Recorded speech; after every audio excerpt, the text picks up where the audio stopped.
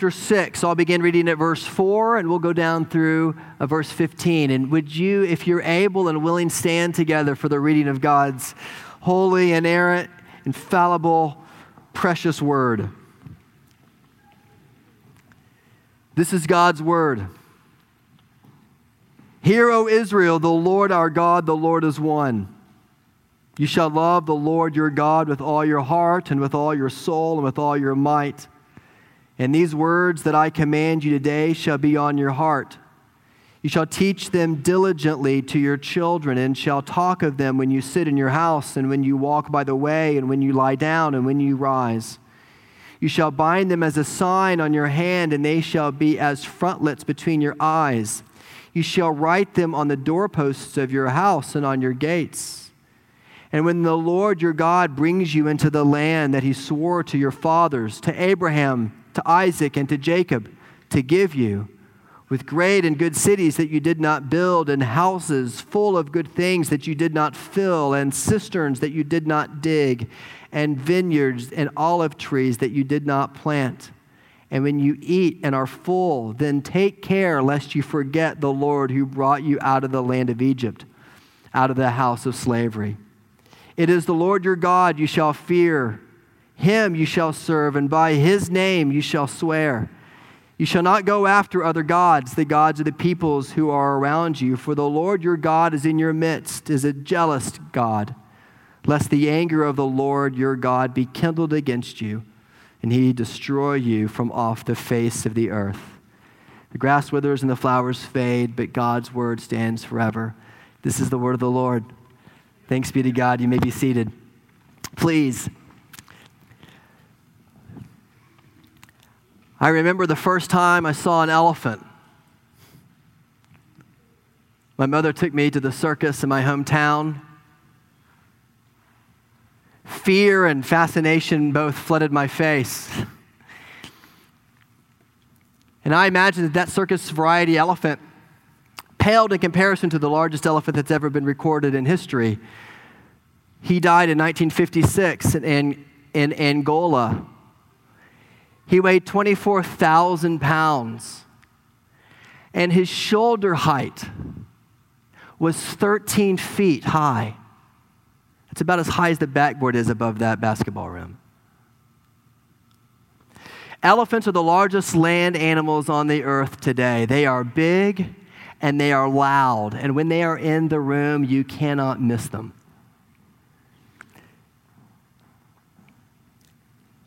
Over the next 4 weeks, as we prepare for our marriage conference, I want to invite you on a journey to face the elephants for the sake of your family. Elephants are issues. Elephants are things that you need to talk about as a family that you have ignored or hidden or perhaps not even seen. And I don't know what your elephant might be. There may be one, there may be a dozen. I don't know. Maybe it's marital discord that you've had in your family that you've held for years. Maybe the elephant in your family is your anger at your child, or a child, your anger at your parents. Maybe that elephant in your family is a breakdown in communication that has led to a sense of bitterness and shutting down and watching the level of intimacy in your family slowly drop. All of us have elephants in the room. The question over the next 4 weeks is going to be, what are your elephants? And do you have the courage to face them head on?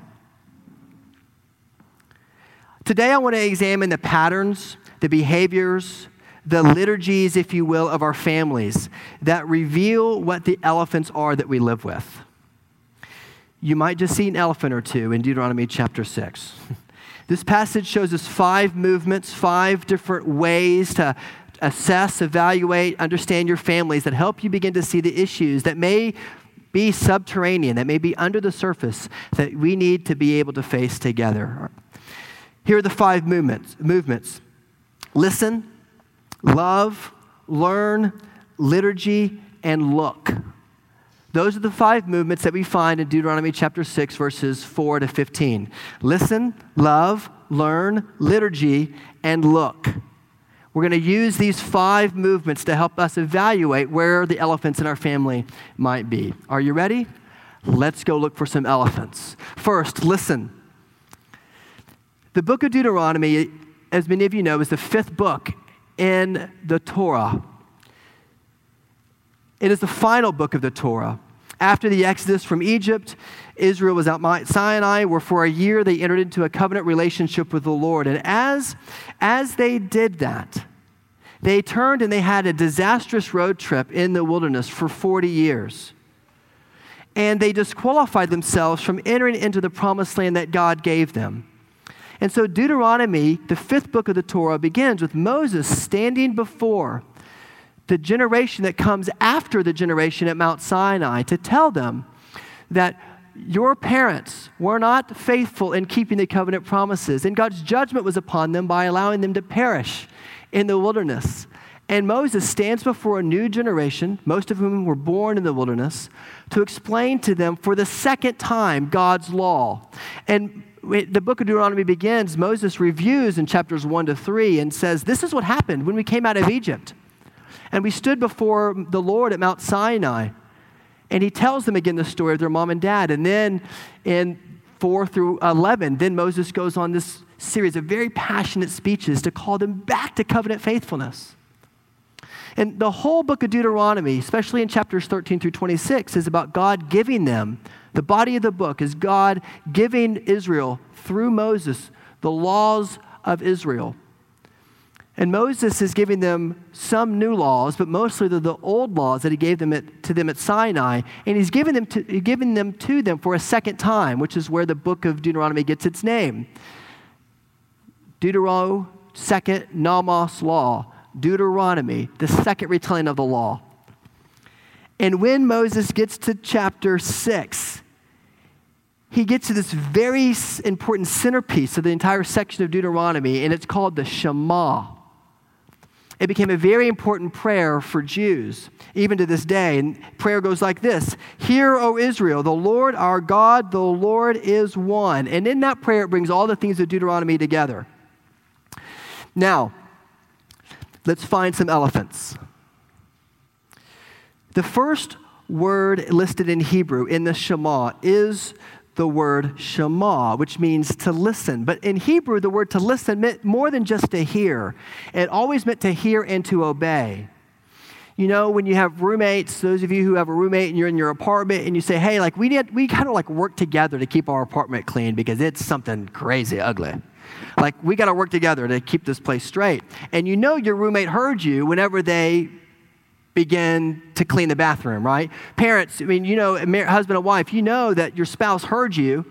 I can hear Lauren say, preach to yourself here, brother. Preach to yourself. Yes, thank you. You know that the husband heard the wife when the husband actually does what they talked about together, right? Hearing in Hebrew meant to listen and to follow through on what was said. It meant to hear and to obey. Listen. The second word that it gives us is love. And just like listen, the word love, ahib in Hebrew, means more than just sentiment or preference or feeling. It means wholehearted devotion. It means your emotions and your decisions brought together. The word love, like the word listen in Hebrew, means more than just sentiment, preference. It means to have a wholehearted commitment to it. What Israel was to give their life to in obedience was to be what Israel gave the whole of their life to in devotion. They are to make the Lord their greatest object of worship, affection, and identity. In a word, they are to put God first in their life. And these two ideas of listen and love come together in the Shema in order for God's people to be set apart and be distinct from all the nations of the world. God said at Mount Sinai that they will become a kingdom of priests unto the world in Exodus chapter 19. And Moses now tells Israel, you have the chance to show the whole world how distinct our God is by living according to the justice and the wisdom of his holy laws. And when he says the Lord is one, you might translate it the Lord alone. Because in Hebrew, it's not just talking about the unity of God, it's also talking about the exclusivity of God. You are to worship the Lord is one. In other words, you are to worship the Lord alone. So you might translate this in the New Trinity version.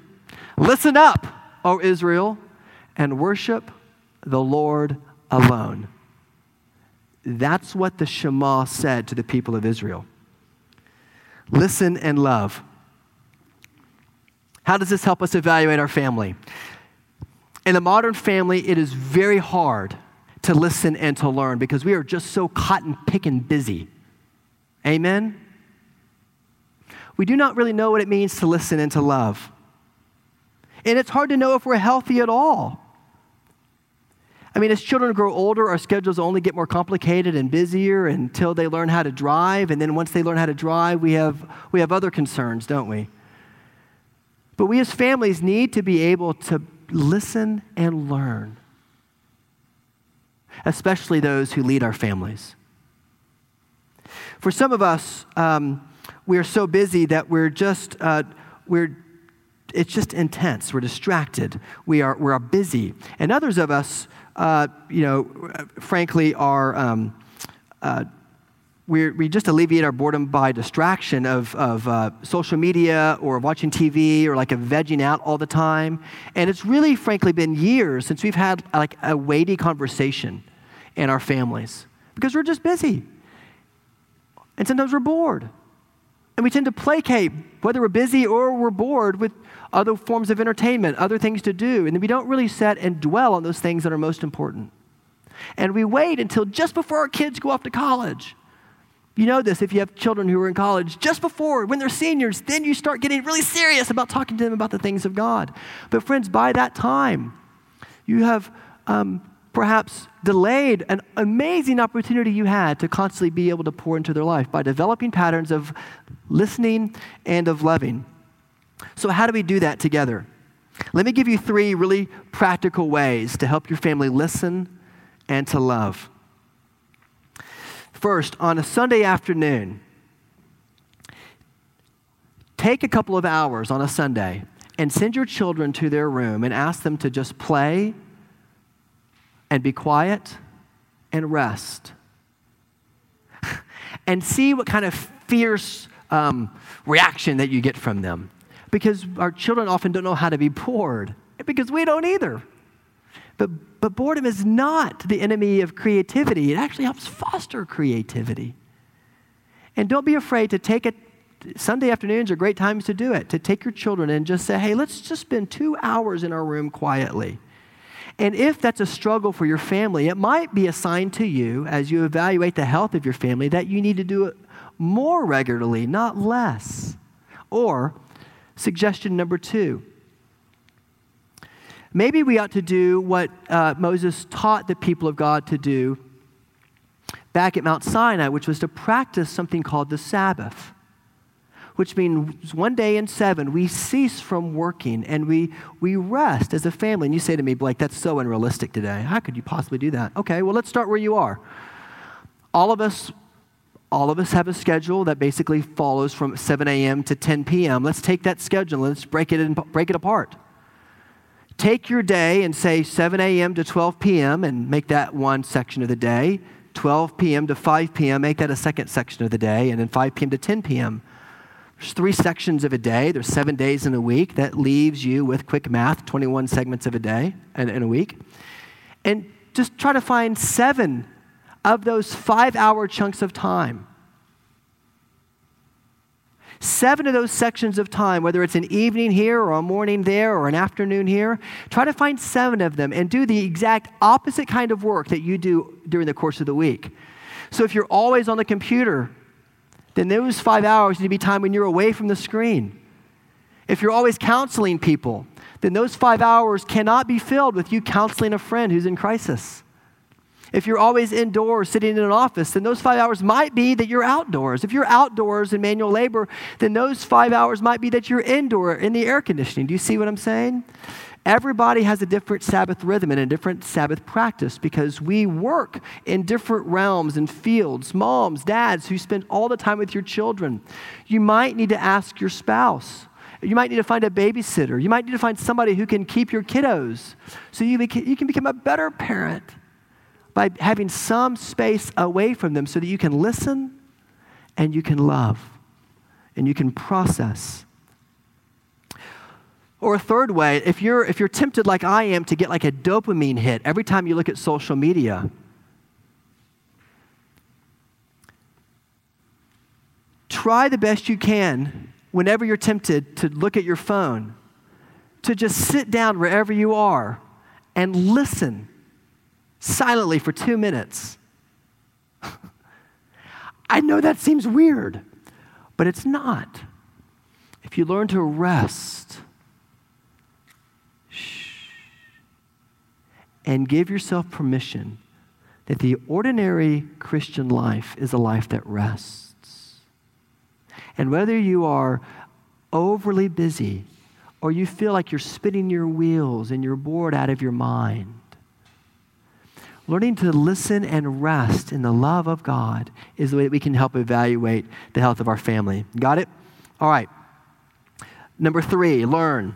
Listen, love, learn. Number 3, Moses calls us to learn. Look at verse 6. He says, "And these words I command you today shall be on your heart, and you shall teach them diligently to your children."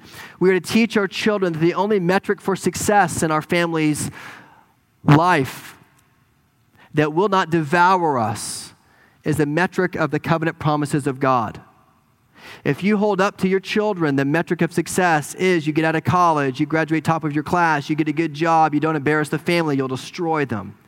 But if you teach them that the Lord your God loves them and is faithful to them and sings over them his covenant promises and has made them unique and special, then you help your children to grow with the credentials and the confidence to be able to face all the elephants of their life because they're rooted in the love of God.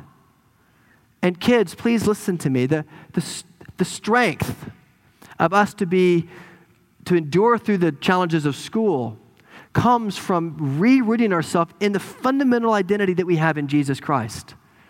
That he loves us, that he sings over us, which is why Moses goes to the extent to say you should teach these to your children and you should teach them diligently. And what did Israel do out of gratitude to listening to Moses tell them to teach them diligently? Did they teach their children? No. God said, I'll provide for you every day. Every day I'll provide for you. And what did Israel do? They said, oh, okay, thank you. And they hoarded manna. And so what did God do for them? Well, he gave them a side dish of maggots for their leftovers the next day, didn't he? And then what did he do? He said, I will never leave you or forsake you. And Moses goes up to the Mount Sinai, and he's up there so long that Israel goes, oh my gosh, he's forgotten us. So they go to Aaron, the high priest, and they start taking off their earrings, and they throw them at his feet. And Aaron makes them a golden calf, and he pronounces to Israel in Exodus chapter 32, "These are your gods, O Israel, who brought you out of the land of Egypt." And good things like food, good things like material gifts, good things like gold can become ultimate things. And the cycle repeats generation after generation after generation. In fact, the Old Testament tells us that it only got worse until Israel was taken into exile. Jeremiah says in Jeremiah 14:10 that the people of Israel loved to wander. Isaiah charged them with being so lazy that they loved to sleep. The idols of their heart grew deeper and deeper and deeper as they forgot the covenant promises of God. Now, what is our problem today? It's the same problem that our brothers and sisters in Israel had, isn't it? We've been delivered from sin and death. We know that it's through Jesus' finished work for us, but we show gratitude by making idols in our hearts too. We have this vision of the good life, and we have certain metrics by which we judge the health of our families. But if our metrics are measured by what the world considers success, you will fail at them every time because the metrics of the world are always changing. I mean, you go buy the biggest house you can find to pronounce to the world that you have arrived. And I promise you, in 2 years, your house will be woefully out of date. You can never reach the metrics the world gives you because the metrics of the culture are constantly changing. There's only one metric that we can teach our children to judge their lives by, And that is the unfailing promises of God that are given to them. It doesn't matter if they live in Inola or Irian Jaya, they have the covenant promises of God and they are theirs. That's the stability that we are to help provide for our children. And if we're not careful, we won't find the elephant in the room, it will find us. Because a lot of us don't see it. We're constantly feeding the elephant, we're pampering it, the vision of the good life through which we're throwing everything toward. Ask yourself this week, as an exercise to help you learn, ask yourself, husbands and wives, talk about this one evening together. What is our vision of the good life? When our children leave our house, what is it that they want us to say that we valued? The three great enemies of God's people are the world, the flesh, and the devil. And the downfall of the church is that we really believe that the three great idols of our heart are the world, the flesh, and will take a little bit of Jesus. And we believe that if we can have all the world has, and we can have all the desires of the flesh, and we also go to church on Sunday, that will be complete. But John says, no, they're all enemies, and you cannot marry Christ and the world. You cannot stand with a foot in both worlds and expect the Lord to help your family to flourish. There are elephants in your room, and we've got to have the courage to face them with the bold covenant promises of God. And it is impossible to do that unless Jesus is our master, unless he is our true peace. Because we all know, not only from God's word, but we all know from our own experience, that the more and more the Lord blesses you with, we know this from our own experience, the more that he blesses you with, the greater the temptation is to forget the Lord's promises. Isn't that true? And so the solution is not to give everything away. The Lord has blessed some of us with amazing resources to help his church flourish and our family to flourish. But we have to be people who know the gospel so well that we're able, in whatever situation we find ourselves in life, that we look through the lens of the gospel. We are to listen, we are to love, we are to learn. And next, liturgy. Notice what he says in verses 7 through 9. He says, you shall teach them diligently to your children and shall talk of them when you sit in your house and when you walk by the way and when you lie down and when you rise. You shall bind them as a sign on your hand and they shall be as frontlets between your eyes. You shall write them on the doorpost of your house and on your gates. Listen, some of us feel like we are bad parents because at like 20 minutes before bedtime, we don't cuddle our family together, we don't read them a story from the Bible, and we don't have our children sit dutifully with their hands in their lap prayed. And you feel like you're not a good parent if you don't have like a corporate family time of devotions every night. And I want to relieve you of that because of what Deuteronomy chapter 6 says. Notice what it says. 20 minutes before bedtime, you shall sit with them. And that's not what it says. It says you shall teach them diligently and talk of them when you sit in your house. Okay, great. And when you walk by the way, and when you lie down, and when you rise up. In other words, you're to teach them all the time. And so some of you are intimidated by the idea that we are to disciple our kids. I don't know what to do. I don't know what to read. I'm intimidated by it. Well, Deuteronomy 6 should free you up because for some of you, you're amazingly disciplined about having a devotional time for your family at night. Wonderful. Thank you. That's great. For the others of you, the aisle and Target will be just fine. Thank you. And you need to be able to minister to them wherever you are. Because most of us are just trying to get through Aldi without screaming at our kids. But it's in the moment when you're on the way, when you're faced with decisions, that you have the opportunity to constantly teach your children. Your children will pick up on your habits going to Target more so than your habits on Sunday morning at church. Because they will see whether you're a whole person of integrity or not. And Deuteronomy 6 gives you great freedom, whether you're a devotional 20 minutes before bed kind of family, or you're just we're going to talk about the gospel all the time, everywhere, and every way. Great. Amen and yes to both of those ways. But it is the liturgy of your family's life that actually shapes the hearts of your children. If somebody followed your family for a week, what would they say that you worshiped? If they followed your family for a week, and their job at the end of that week was to write down the family Shema, what would they say you worshiped? It's a convicting question, isn't it? Listen, love, learn, liturgy, and lastly, look. Look at verse 10. When the Lord your God brings you into the land that he swore to your fathers, to Abraham, to Isaac, and to Jacob to give you, with great and good cities that you did not build, with houses full of good things that you did not fill, and cisterns that you did not dig, and vineyards that you did not plant. And when you are full, then take care lest you forget the Lord your God who brought you out of Egypt, out of the house of slavery. In other words, open your eyes to see the grace that he has given to you. And seeing with gratitude for grace will help you to be honest and live your life, not someone else's, because God's covenant promises are for you. Jesus was staging a new movement, friends.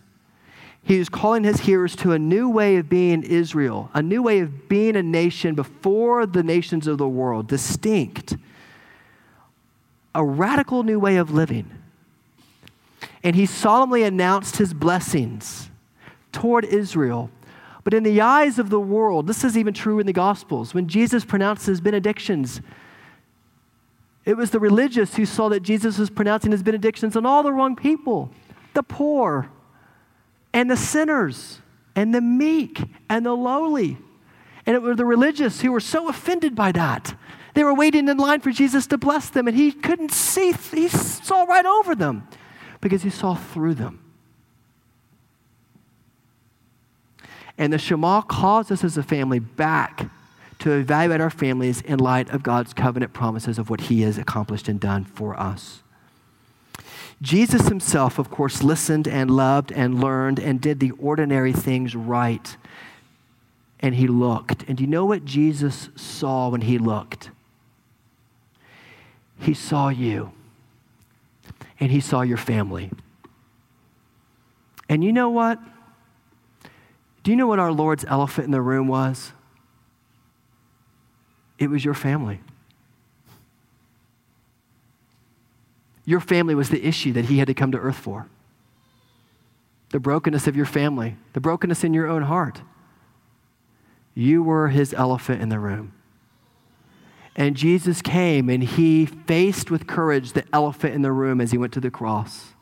And he died with your family, with your covenant children on his mind, so that you might have the courage and the passion to go to God's word and to see these movements and know how to listen and how to love and how to learn and how to have a liturgy and to be able to have eyes to see the grace with which he has blessed you in order to allow no other metric but the metric of the gospel to define the success of your family.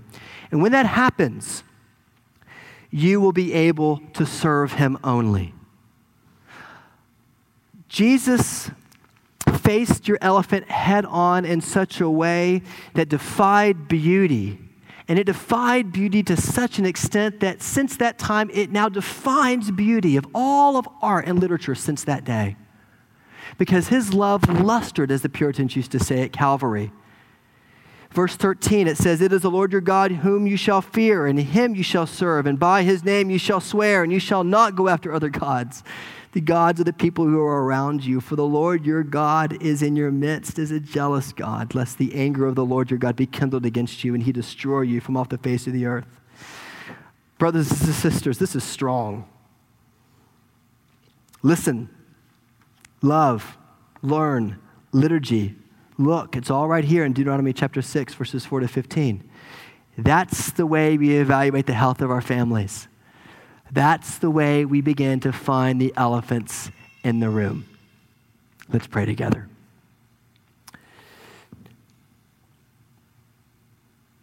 Father, you have called us to be a people set apart, and we need your help to do that.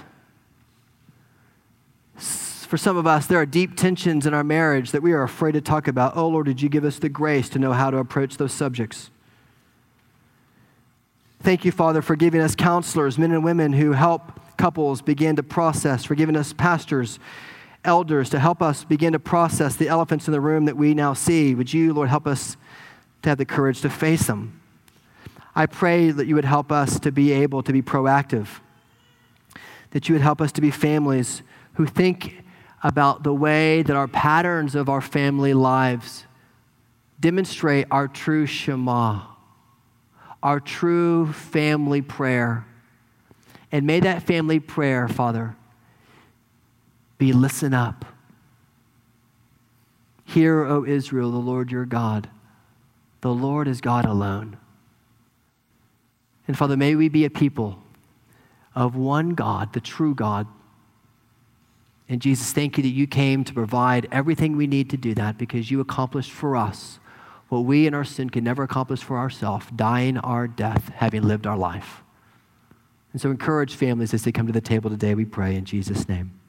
Amen.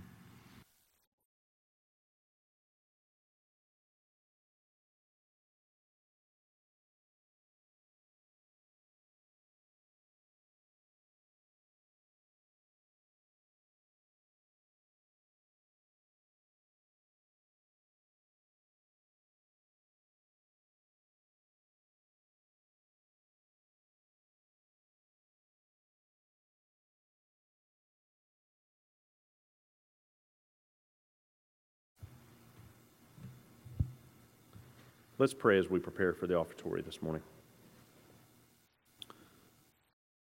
Lord, we thank you for this time we have to come together and to worship you this morning. Lord, we acknowledge that all good things come from you, and we thank you for that. Lord, help us to be a people who do not take those good things for granted. Help us to show our thankfulness and our gratitude to you during this time of offertory. Help